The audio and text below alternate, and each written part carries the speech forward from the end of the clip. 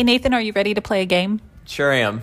All right, so I'm going to give you 3 movie quotes from the same movie. We're going to see if it takes you all 3 quotes to figure out what movie I'll be talking about in today's episode. Are you ready? Yes. All right, here we go. First one. This might give it away immediately. Yes, dudes and dudettes, Major League butt kicking is back in town. Do you need number 2? I need number 2. Okay, number 2. All fathers care for their sons. He has a confused look on his face. All fathers care for Do you want the last one? Yes. All right. I'm usually pretty good at quotes. I and this know. one's tough. I'm so glad you're struggling. Number 3, forgiveness is divine, but never pay full price for a late pizza. Oh, Teenage Mutant Ninja Turtles. There we go. Congratulations. Thank you for playing. Oh my gosh, something just fell down. You're welcome.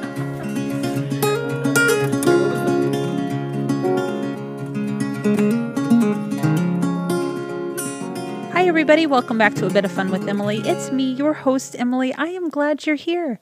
So this is season 2, where we're talking about 80s and 90s kids movies we grew up loving and sometimes fearing.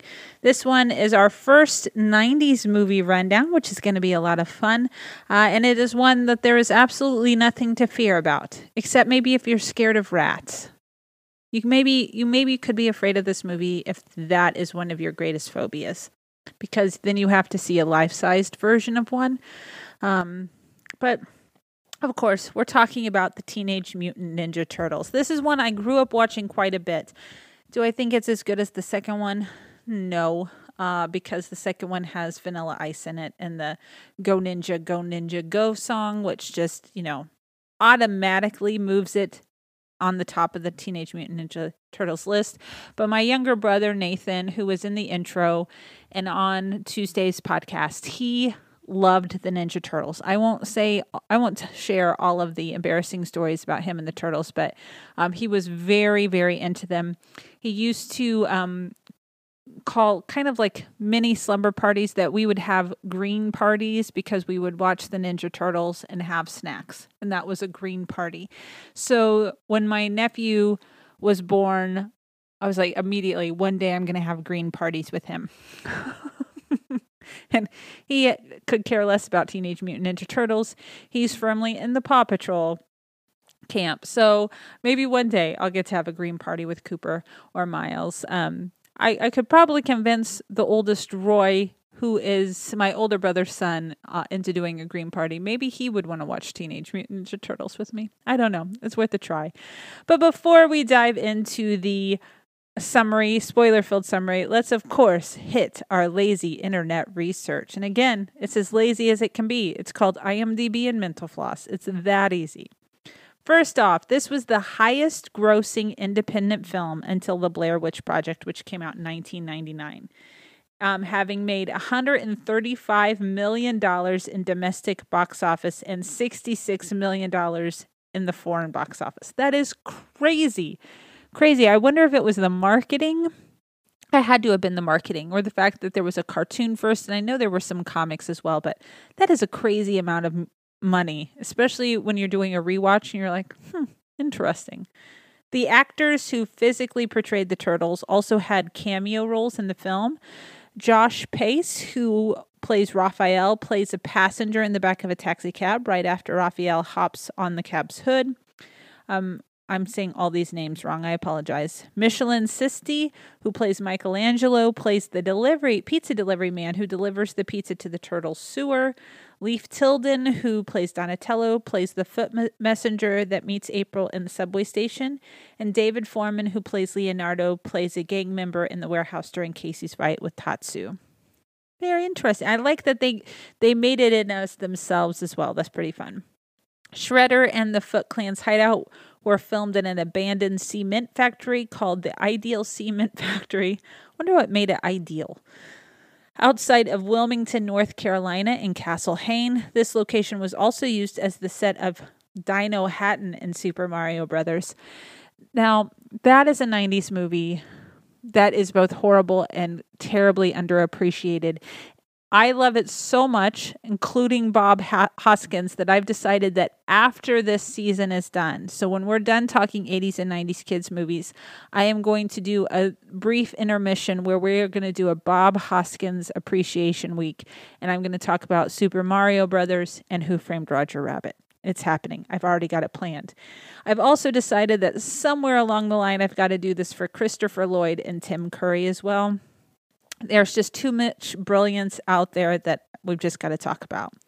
One of the early ideas floated around the film, speaking of Who Framed Roger Rabbit, was to follow that same approach, which the actors would be interacting with animated versions of the turtles. However, this idea was quickly scrapped in favor of pursuing performances in turtle costumes from Jim Henson's Creature Shop. Oh, Jim Henson. This was actually the last theatrical film that Jim Henson was associated with. He died about a month and a half after the film's release. That makes me sad. All 3 newswomen seen or mentioned in the film are named after a month. So you have April, May, and June. And it took 3 puppeteers to operate the Splinter puppet. So Kevin Clash, who also does Splinter's voice, and incidentally Elmo's, 2 very different voices. This man is very talented. He performed the puppet, while the facial expressions were remote controlled by another puppeteer, and the arms were controlled by the puppeteer who worked along with Kevin during the performances of the puppet. So a lot went into making Splinter look even slightly realistic. And that's it. That's all I have for the lazy internet research. Who's ready for the spoiler-filled walkthrough of the movie?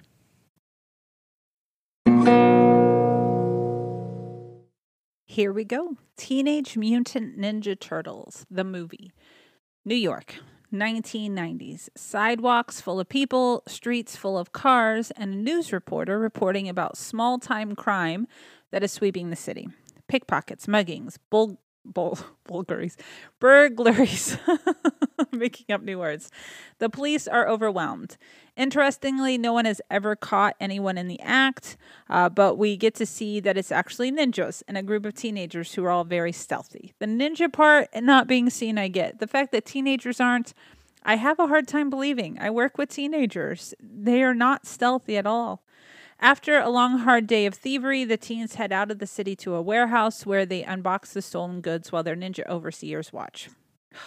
Love this movie. Our reporter is April O'Neil. She's on the case and not willing to give it up. And you see time and time again how she just keeps opening her mouth, even though her bosses and the police chief are like, you know what? Shut it. On her way to her car, alone and in the dark, why didn't the security guard walk her out?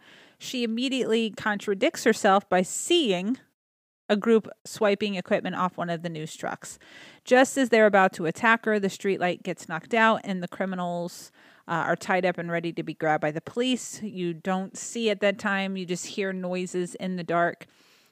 April is very confused, but she gets a ninja sai out of it. So she's like, hey, you know what? I'm safe. I'll just tuck this in my purse. Then out of the shadows and with the opening credits title screen, the logo pops up. What's that called? I don't know. In the depths of the sewers, our 4 heroes hop out, extremely proud of their good deed. You have Leonardo, Donatello, Raphael, and Michelangelo, the Teenage Mutant Ninja Turtles. And when they get home, we're introduced to Master Splinter, their large rodent father. I love the human imagination. I love it. The fact that somebody sat down and thought about this, you know what would be great? You know what would be great? Is if we have 4 human-sized turtles and a giant rat, and they call him father and he calls them sons. Ugh, I love it so much. He takes some time to try to give them some wisdom, but they're more interested in dancing and waiting for a pizza to arrive. They love pizza. Question, how do they get money for pizza? I would like to know that. Are they also part of the small crime ring? The world would like to know. Raphael, he is sullen and grouchy. He's pretty upset that he lost his sai, his fork, his karate fork. See, I'm waiting for someone to yell at me. I should really do more lazy internet research before before I do these things. So, so we have Raphael. We start to get a little bit of character development. Raphael is sullen and grouchy. Leonardo is kind of the responsible one. He's the one that listens to Splinter when he talks. And then you have Donatello and Michelangelo, who just feed off of each other's immaturity, and they're constantly hungry. They're the entertainment. So Raphael gets upset about his lost weapon. He puts on his trench coat and a hat, which in no way camouflages the fact that he's a giant turtle, and he heads up to the surface to go see a movie. In a matter of minutes after leaving the movie, he interrupts a mugging by tripping his assailants. He just sticks out his foot. Very talented fellow. They then run off into Central Park, only to encounter a maniac in a hockey mask wielding a stick who drops out of a tree.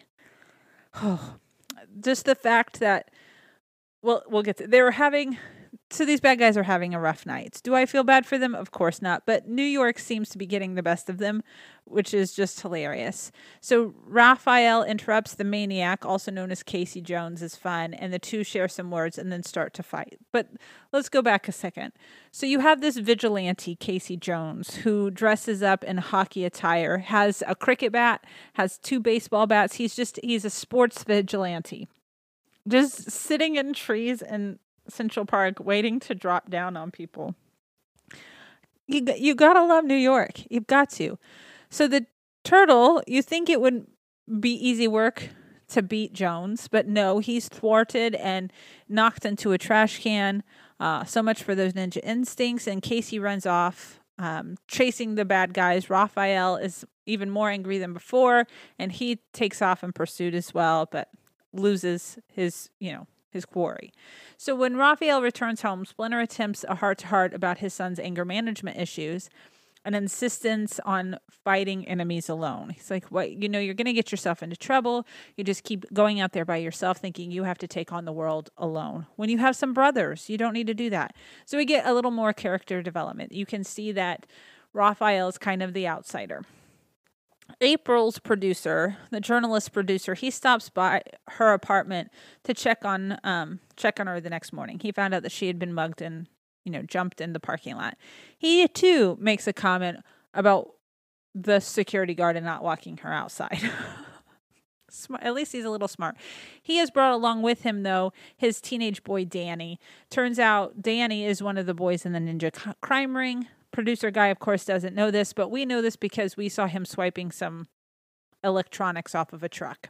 Then April is at the police station where the chief of police is giving a press conference on the plans to get all of the thievery in check. A few things happen here. 1, we get to see April's tenacity. She's not going to let this go. 2, we discover that the turtles have a big crush on the reporter. They're back in the sewer watching her on TV. And 3, we get a name for our baddies. She is calling them the Foot Clan, and you get a glimpse of their leader who wants to shut April up. So he tells his lackeys, go take care of the situation. The chief is bent all out of shape at the reporter's questions, and after she gets a dressing down, we see her, head home alone again in the dark. And of course, she gets up to her train and just misses it. So she's left in the subway at night by herself, where she is accosted by the Foot Clan ninjas. One tells her to shut it, then smacks her in the face. That shouldn't be funny, but it was. She's a pretty resilient woman, though, so she tries to pull out the sai at first, but that easily, the one that she's been hiding in her purse, and that easily gets knocked out of her hands. So then she just uses her bag to start hitting the ninjas, but they knock her out pretty quickly. That's when Raphael jumps in out of nowhere. I don't know if he'd been stalking April. He must assume that she has his missing sai, so maybe that's why. And he starts beating the black-clad ninja men. Or at least I assume they're men. He picks they could be women. I don't want to try to assume that all ninjas are men. He disposes of them, or at least knocks them out long enough to pick up April and goes racing down the subway tracks from the ninjas. But one of them follows the turtle back to the lair. So after spying the interesting creatures yelling at one another for bringing home a human, the ninja guy, he runs off, presumably back to his master to tell him about giant turtles. April wakes up and is understandably disturbed at her surroundings. There's a giant rat and 4 human-sized talking turtles circling her. Everyone starts screaming, but then Splinter, who is a calming presence, gets the group to settle down and promises an explanation. Backstory time. So then we see Splinter telling the story of the time when he was just a regular rat. He used to be a pet, learning martial arts by watching his human, who he calls master. So his master was a martial arts person. And the rat would watch him practicing, and somehow they move to the U.S. He gets separated from his owner. We don't know how yet. And this poor rat, who had once been a well-fed pet, is left to scavenge alone in the sewers. There he stumbles upon 4 baby turtles who are crawling around in a radioactive toxic substance. He's like, I shall save them. And the effects in this montage are pure joy. Slowly, all of the creatures start to grow, and the rat starts to teach the turtles the karate skills he's gleaned from the human, who at this point we think just abandoned him. If you watch no other part of this movie, I want you to watch this part of this little tiny rat doing karate moves, of these turtles standing when they're still not like full mutant ninja turtles. They're just kind of half mutant ninja turtles standing on 2 feet. Doing karate. It's a good time. Watch that part if nothing else. But April takes all of this pretty well. And even, lets them walk her home and invites them into her apartment. She's pretty good about it. She's like, you know what? Yeah, this is New York City, giant rats and turtles. This all makes sense to me. This is not weird at all. But the turtles, they head back home to the sewer, and when they get there, the place is ransacked and their father is missing. There's no sign of the rat. Not sure where to go. They just head back to April's for the night. The next morning, her producer shows up again. He just keeps showing up at her apartment. I think I would have a problem if my boss just kept dropping by my home. I don't know. He's also got the juvenile delinquent with him again, who actually catches a glimpse of one of the turtles who are only sort of hiding in the apartment. So then you have a scene where the dad and Danny he's trying to take him to school. They stop at a light. Danny jumps out and runs away. He has escaped the clutches of his father to run off to Ninja headquarters. We then get a better tour of the evil warehouse lair and the teen thieves. It's almost like Pinocchio's Pleasure Island. I did realize later, after I did the rewatch, that that's kind of what it was based on. So you have arcade games, poker games, cigars, skateboards, music, Sam Rockwell. I mean, it's got everything, including a gym where they're training more ninjas. And at the sound of a gong, the crowd gathers and the overlord struts out. Shredder. He's an intimidating figure wearing spiked metal armor. He's there to, induct new ninjas. He then talks about how he's kind of the collector of outsiders and rejects, and he is giving this disenfranchised group of people a home. So he's trying to build some loyalty here. It doesn't really work in the end, but you can see where he's going with it. And he's giving them a mission to go find the turtles and punish them. But then you see Danny come out and he's like, sir, I kind of know where they're at already. That same day, April is back on the news talking about the Foot Clan. The target on her back just kind of keeps growing and growing and getting bigger and bigger. And while watching her newscast from the apartment, the turtles start to argue about a plan to save Splinter.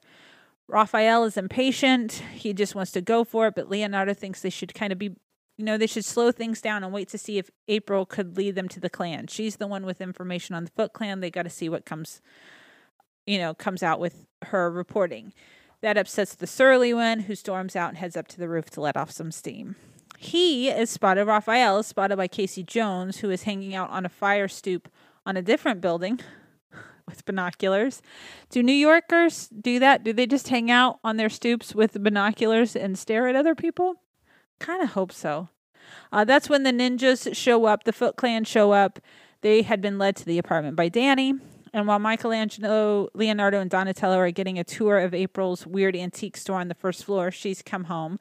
Raphael is getting beat up on the roof and then tossed through the skylight. The ninjas then kind of storm the castle, and the three other turtles jump into the fray. They completely destroy the apartment in the weird antique shop, totally overwhelmed. Casey Jones shows up then with his hockey stick and helps long enough to get the crew away. Sadly for poor April, her apartment is on fire. and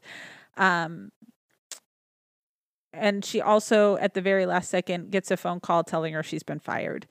It's not her best day. Not her best day. So Shredder is not pleased that they got away and takes this frustration out on Splinter, who has been chained up at the warehouse. And now feeling bad that he betrayed April, and started to think he's maybe on the wrong side of things, Danny goes to talk to the giant rat, who tells him that all fathers care for their sons, which I'm not sure is true, but is a sweet sentiment. It's very sweet.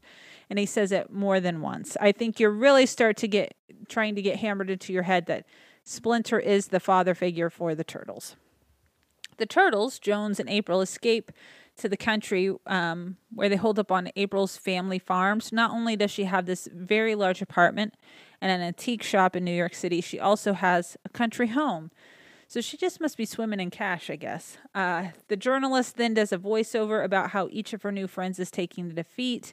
It's kind of the first time that they had lost a fight, offering a little more character development. Donatello befriends Casey and distracts him with witty banter. Leonardo holds vigil over a still unconscious Raphael, and poor Michelangelo just gets ignored during the montage, which is kind of sad. Eventually, Raphael wakes up, and the group starts training to face off against the ninjas again. They're serious about this. They eventually do some, after a few days, they meet around a campfire and somehow telepathically connect with Splinter, who tells them he loves them. All these sweet moments with Ninja Turtles. We then they decide to head back into New York City. When they get back to the sewer, they discover that Danny is just hanging out in their home.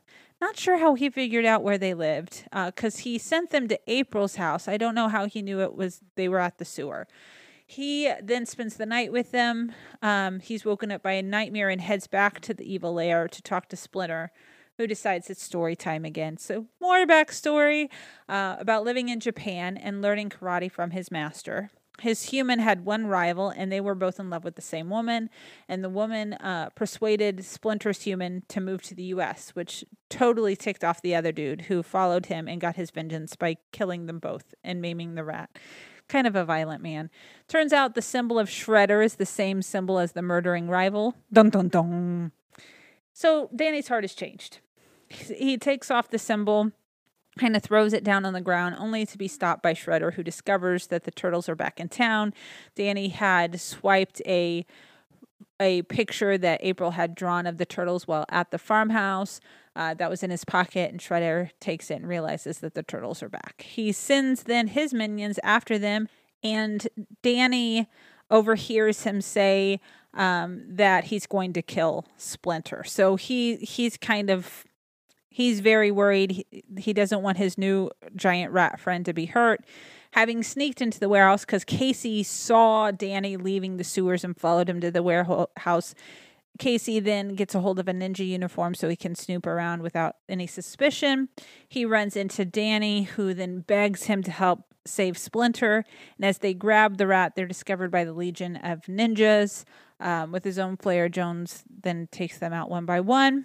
And as Danny, and Splinter are trying to leave, he talks about family and loyalty, and somehow all of the teenagers decide, and Sam Rockwell. You know what? There needs to be a Sam Rockwell Appreciation Day too. Just thought about that. Bob Hoskins, Christopher Lloyd, Tim Curry, and Sam Rockwell. That's going to happen. It's going to happen. I get to watch Galaxy Quest. This is making me excited. I got distracted. So they decide to leave the warehouse too, and they follow these three back to the sewer, where the turtles are now fighting the ninjas that have shown up that are trying to kill them. The turtles are having the time of their life. They, are having their own ninja party. There's witty banter, awful puns, and a lot of laughter. And just as they finish up with the ninja crowd, Shredder drops in out of nowhere. He's not easy to take down, they find out pretty quickly. He's fighting them in the same style that they fight. So he kind of knows how to stop them where his ninjas didn't. I don't know what he's been teaching his ninjas, though, Shredder. That's an interesting question. So just when he's about to take out Leonardo, Splinter shows up, though, and calls him out. Turns out Shredder is, of course, the murderous rival. He's like, oh, wait, you're the giant rat that I maimed all those years ago. Again, no one seems to think this is odd that they're just giant talking animals. The evil baddie gets his panties in a twist and goes running at the rat with the spear. It takes a simple nunchuck move, and Shredder is tossed over the side of the building. He falls into a garbage truck where he's held until the cops show up. Then you have the news crew arrive. April gets her job back. She kisses Casey. The turtles yell cowabunga. Danny is reunited with his father. We get another rap, just like the Monster Squad, that summarizes the movie and the end. Whew. Just like I think this was maybe too much karate too close together after the Karate Kid as well. There was a lot of karate going on. And there's going to be one more karate movie. I don't want to give it away, but we have one more coming in this round of 90s movies. I apparently really enjoyed karate as a kid, but not really. I don't know. Fascinating. Much like the Karate Kid, there's not a lot going on plot-wise here, and I don't think that's the point. I think we are supposed to like the turtles, who you actually spend very little time with, to be honest. I think most of the character development is actually coming from what we know of them before. And then, of course, just the need to sell merchandise, which so many toys came out. So many. I think my brother had them all. So there's not a lot of character development. I really like Casey Jones. I like this idea that I don't know if I necessarily agree with vigilantes. Gotta love Batman, though, too, I guess. Just the idea, though, is as much as I don't believe that they should be above the law, that they are illegally doing things in the name of good, which could be, subjective. But the idea that people see there is a problem and want to put it into it. There is something noble in that, which I really kind of like. And the fact that he does it with sports equipment, I think, is hilarious. And then I was a little sad when April did not show up in the second one. It was a different April. That was a little upsetting. But overall, character development, you don't get a lot. You don't really get a lot from Shredder. Splinter, a little more, that he is this compassionate creature who has taken on a paternal role, which is interesting. But plot-wise, it's, these turtles fighting a bad guy who is using teenagers to steal stuff around the city. The end goal of stealing the stuff is never really explained either. What are they doing with all of these things that they are stealing? Are they reselling it? They seem to be unpackaging it, but I don't know what they're doing with it. So I don't know how they're actually making any money. So there we go. Teenage Mutant Ninja Turtles. Life lessons. Life lessons. Don't steal things. That could be one. Maybe give individuals who don't look like you a chance. We work together. Don't be like Raphael. Don't think that you have to face the world alone, that you have to take care of struggles all on your own. Allow the people around you, the people that care about you, the people that make you better, help you out. That's a good one, I guess. And carry around a cricket bat. Much like a frying pan entangled, it can do a surprising amount of damage. Final wrap up, character recasting. I don't know. I really enjoyed the voice actors. I thought that they did a great job. The inclusion of Corey Feldman is a lot of fun as Donatello. I really liked the actor with Casey Jones. I liked April. I didn't dislike the April that shows up in the second one. But no, I don't think there's any need for character recasting. Did this need a sequel? Yes, it did. Maybe just one, but it needed Go Ninja, Go Ninja, Go. The world without that would have been just a cold, terrible place. Rewatchability, to be honest, this one I haven't watched in forever. I cannot tell you the last time I rewatched this one. Will I watch it again soon? I don't know. I don't know. But I think it's one that's fun to pop in from time to time, if nothing else for the nostalgia and the reminiscing, especially if you're a kid of the 90s who had any connection to Ninja Turtles in the first place. But what do you think of the Teenage Mutant Ninja Turtles? Were you a fan? Did you have any of the action figures? Did you yourself host green parties so that you could watch Ninja Turtles and eat snacks? The world wants to know. But that is it for today. Thank you so much for listening. Really, it is so appreciated. If you haven't already, I hope you subscribe so we can keep going on this journey together. And if you've got the time, it would be awesome if you could rate and review the podcast, preferably if it's nice. You can follow me on Instagram and Twitter at @GnomeGirlM and on A Bit of Fun with Emily. Go have yourself a bit of fun today, and I will see you next time.